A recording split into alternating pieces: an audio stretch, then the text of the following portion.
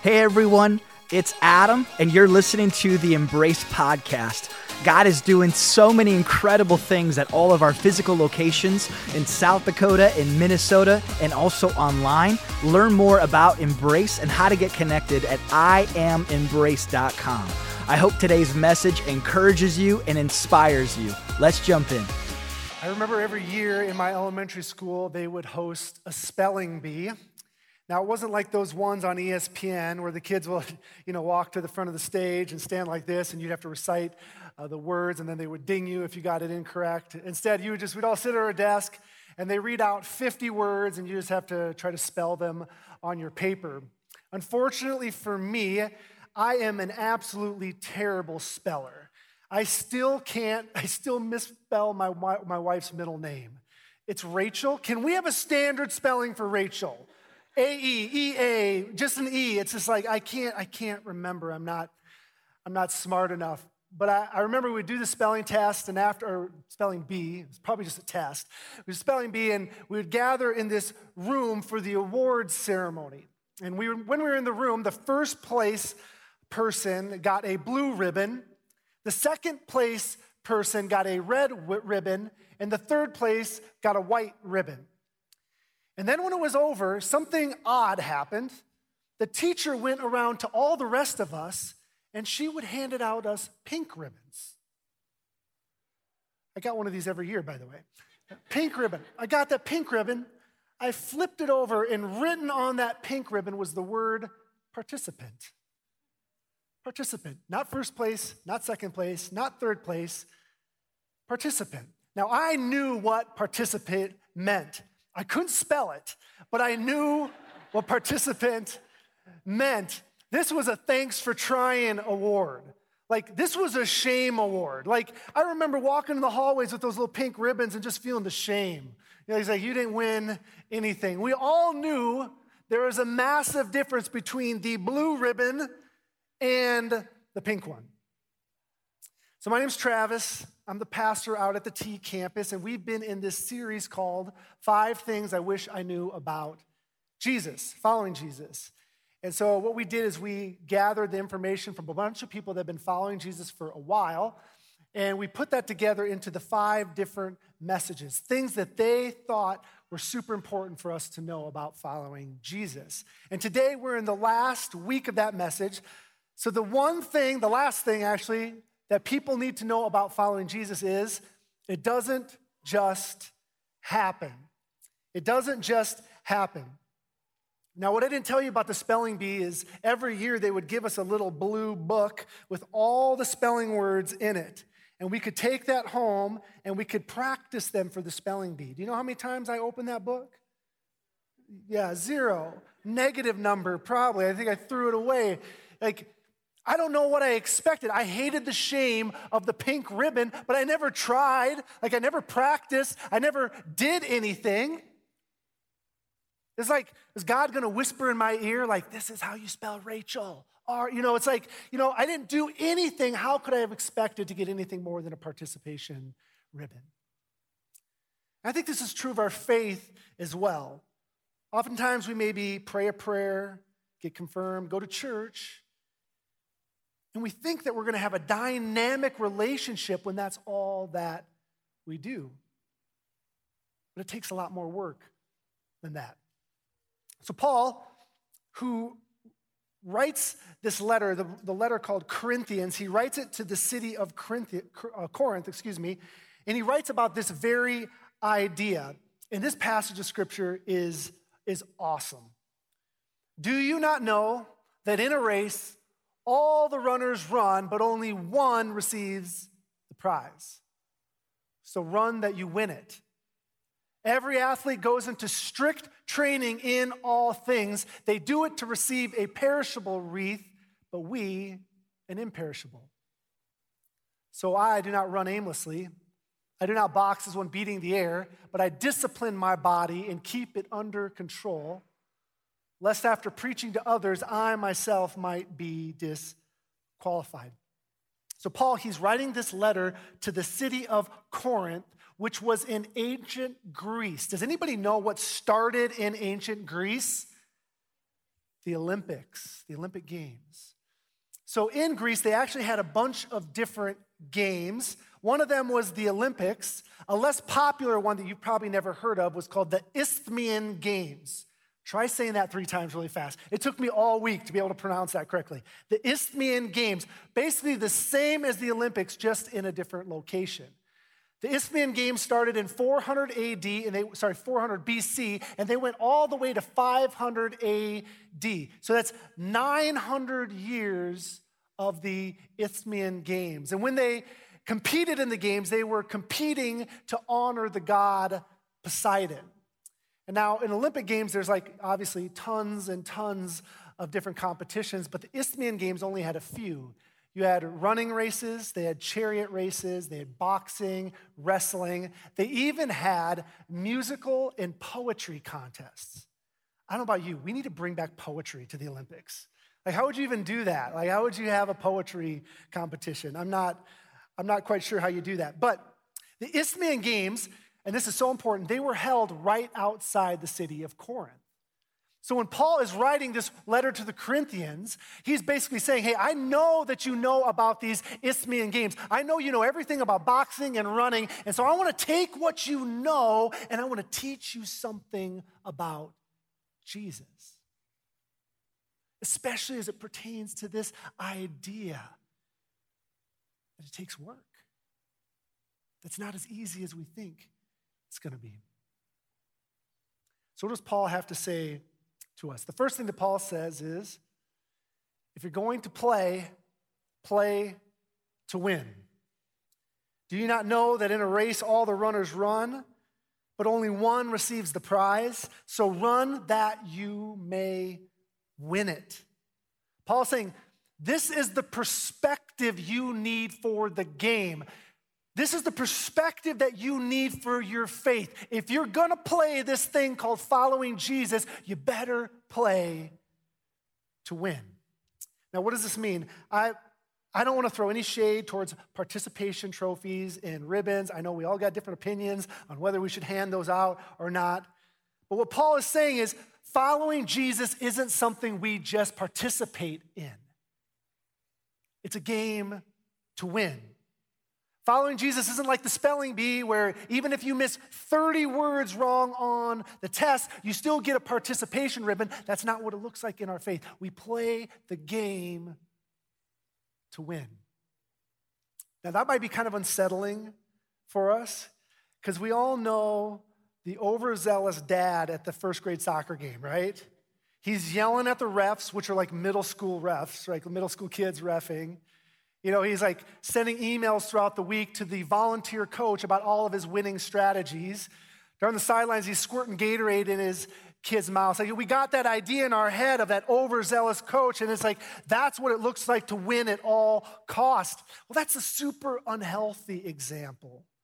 That's not what Paul is talking about.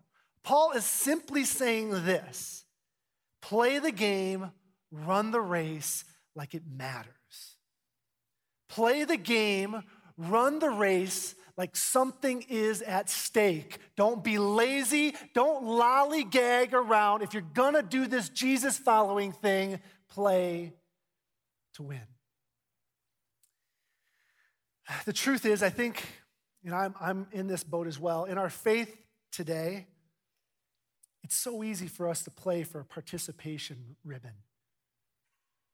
We're okay just going to church and being Christian enough, but our faith doesn't really matter.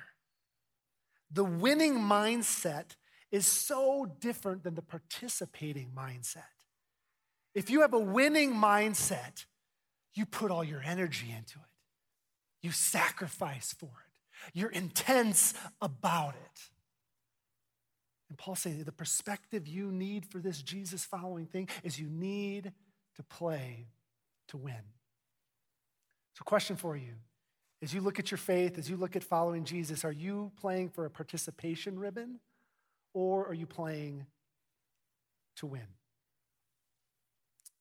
The second thing that Paul says to us, he says, if you're going to play, put in the work. If you're going to play, put in the work. Do you not know that in a race all the runners run, but one receives the prize? So run that you win it. And then he says this, every athlete goes into strict training. We all know this, but athletes don't just become great overnight. I know that they have gifts and stuff, but no athlete becomes great overnight. They put in the work. Now, when I think about athletes, I think of two different ways that they put in the work. They put in the work by abstaining, and they put in the work by training. First, training. Training is the stuff that an athlete does to get better. So it's the stuff that an athlete puts into their life to get better. That's training. Abstaining. Abstaining is the stuff that an athlete does not do to get better. It's the stuff that they take out of their lives. So what does this look like in our faith? Well, the Bible and Jesus and the people that wrote the Bible, they're constantly telling us of things we should put into our lives, training, and things that we should take out of our life, abstaining. And this is oftentimes when people that are new to Christianity, they're I'm going to check out of that. I don't want to do any of that weird Christian stuff. I don't want to train in any of that weird Christian stuff. And I for sure don't want to abstain from anything that I am currently doing. So I don't want any part of that abstaining and training.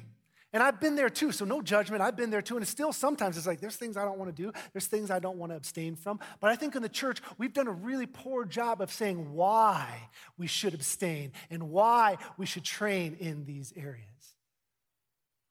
Jesus at one time, he says it's a narrow path to follow him. And I really what I think he's saying is man, if you want to find the fullness of God, you have to train. You have to abstain. You have to put things into your life. You have to take things out of your life so you can get on this narrow path to find the fullness of God. You don't train and abstain to be miserable. You train and abstain to find him. So let's start with abstaining. Abstainings are the things that an athlete does not do, the things they remove out of their lives to get better. The most obvious instance of this is diet. If you're a high-performance athlete, you remove all kinds of drinks and foods out of your life to stay at that high performance. You don't eat junk food, you don't eat sugar, you don't drink soda pop, you don't drink alcohol. You take that stuff out of your life so you can be at peak performance. What do we need to abstain from in our Christian life to be at peak performance? I remember when I was in college and I started following Jesus, I was really struggling with what I was saying, my words. Especially, I would say inappropriate comments about females to my buddies. And I remember just sitting there once and it just struck me. I'm these women that I'm saying inappropriate comments of are literally children of God. They are daughters of the high king. I would never in a million years say these things about my daughters. So why would I say it about God's daughters? And from that moment on, first, I want to do that because you should do that to respect women. But secondly, God had something more for me. I wanted more of his fullness in this area. So I had to remove that from my life and stop saying those things to my friends. What do you need to abstain from? What do you need to get out of your life? Maybe it's complaining. Man, we live in a complaining society, don't we? Maybe it's a substance abuse. Maybe it's something sexual. Maybe it's lying. These things that we have to get out of our lives so we can get on that narrow path to find the fullness of God. So that's abstaining. The next one, training. We aren't to just abstain, we're also to train. This is what the athlete does, what he or she puts into their body in order to be better. Steph Curry is the best shooter in the NBA, and in the offseason, he makes 500 shots a day. I didn't say takes 500 a shot. He makes 500 shots a day, and nobody is looking at me right now because everybody's watching Steph just nail 3 after 3. But what does it look like for us to make 500 shots a day in our faith? I remember when I was in college, again, my grandpa had given me a Bible, and I'd never really read it. And every night before I went to bed, I would just start reading a little bit of the Bible. And before I knew it, I'd read through the whole New Testament. And God tells us that the Bible, the scripture, is the breath of God. And so I just imagine those nights up in my bunk just reading the scripture and God breathing life into me, changing me, forming me, making me more like Jesus. I was taking 500 shots a day and I didn't even know it. I'd put something into my life that was training me. How about you? Like, where do you need to train?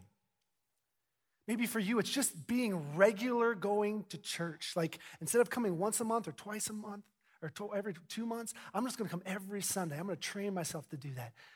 Maybe it's reading the Bible. You're going to get a Bible reading plan. I'm going to read some of that every single day. Maybe you're going to pray every day or start a thankfulness journal where you're going to write down to God what you're thankful to get that complaining out of your life. Whatever it is, God says, hey, if you want to get on this narrow path, you have to train. If we want to play the game, we have to put in the work. So where are you training and where are you abstaining? The last thing Paul says is this: if you're going to play, remember the reward. Do you not know that in a race all the runners run, but only one receives the prize? So run that you win it. Every athlete goes into strict training in all things. They do this to receive a perishable wreath. But we, the Christ followers, we do it to receive an imperishable one.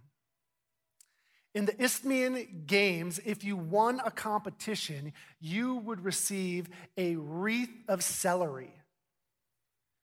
No joke. They should have done that with my spelling bee. It's like if you got the participation, you get a stalk of celery. Like that would have further shamed us. But celery used to be a very prestigious thing back then, obviously.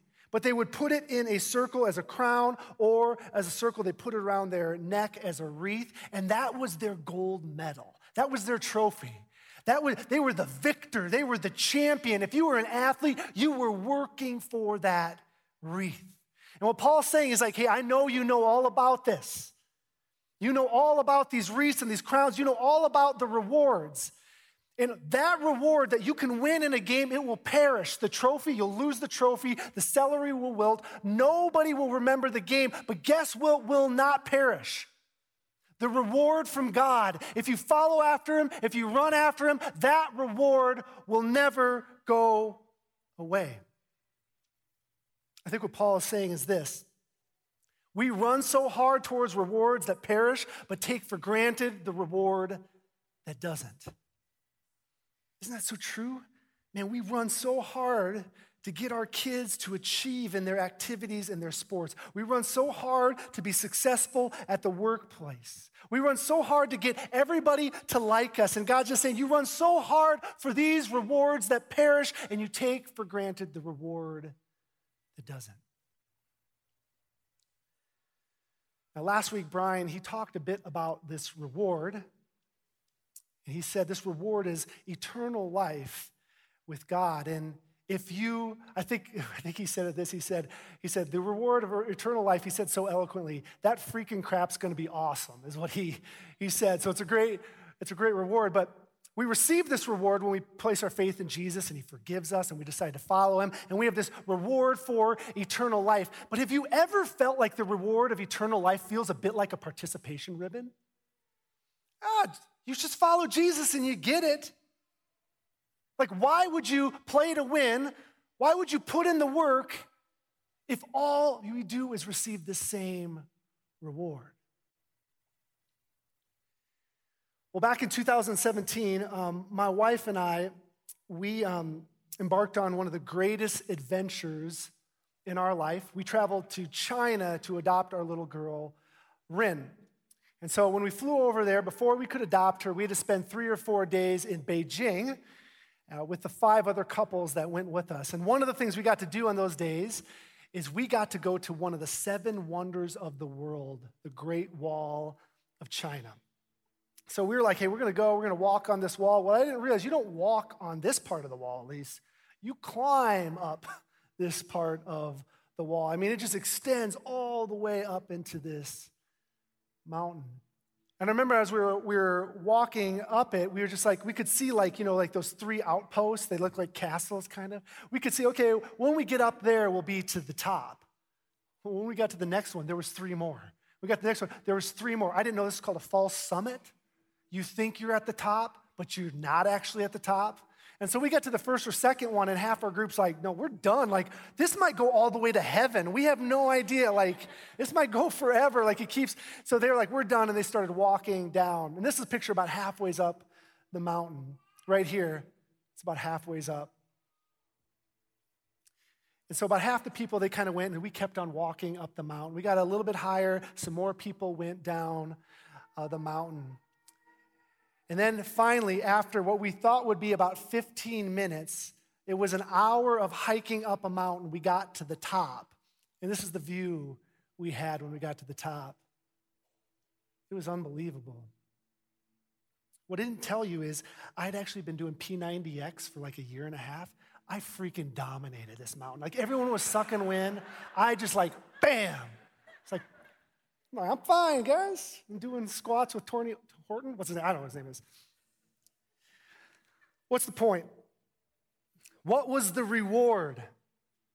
We were all on the Great Wall of China, but the reward kept getting better the higher you climbed. We were all on the Great Wall of China, but man, the higher you went, the more you could see, the more beauty you could take in, the better it got. Play to win, put in the work, because the reward gets better the higher you climb. I was trying to think, like, why did so many people turn back? I mean, it was a hard climb, but it was not the hardest climb in the entire world. And I think the reason why so many of them turned back is they just didn't really care. Like, it's like, I don't care if I get to the top. It doesn't matter. Isn't that so true in our faith as well? We don't care to make that trek up the mountain towards Jesus because it's a lot of work. It doesn't really matter to me. I just want to tell you, there is so much more. I'm not very far up the mountain. I'm probably not even a quarter of the way up. But I'm just telling you, the view is so great. And it's getting better. Jesus is so much more beautiful the higher you get. The way I view Jesus now from when I started is completely different. I can't even understand how life makes any sense without him anymore. The reward was never just about eternal life. The reward is about knowing the giver of eternal life. So we keep going up the mountain because we want to keep seeing him more.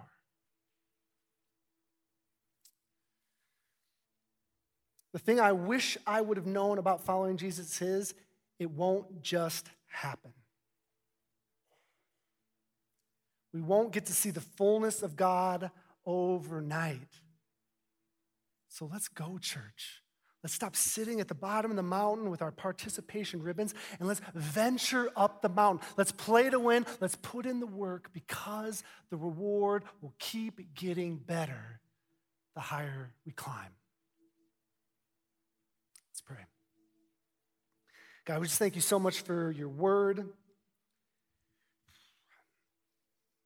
It's just amazing that this stuff is in there.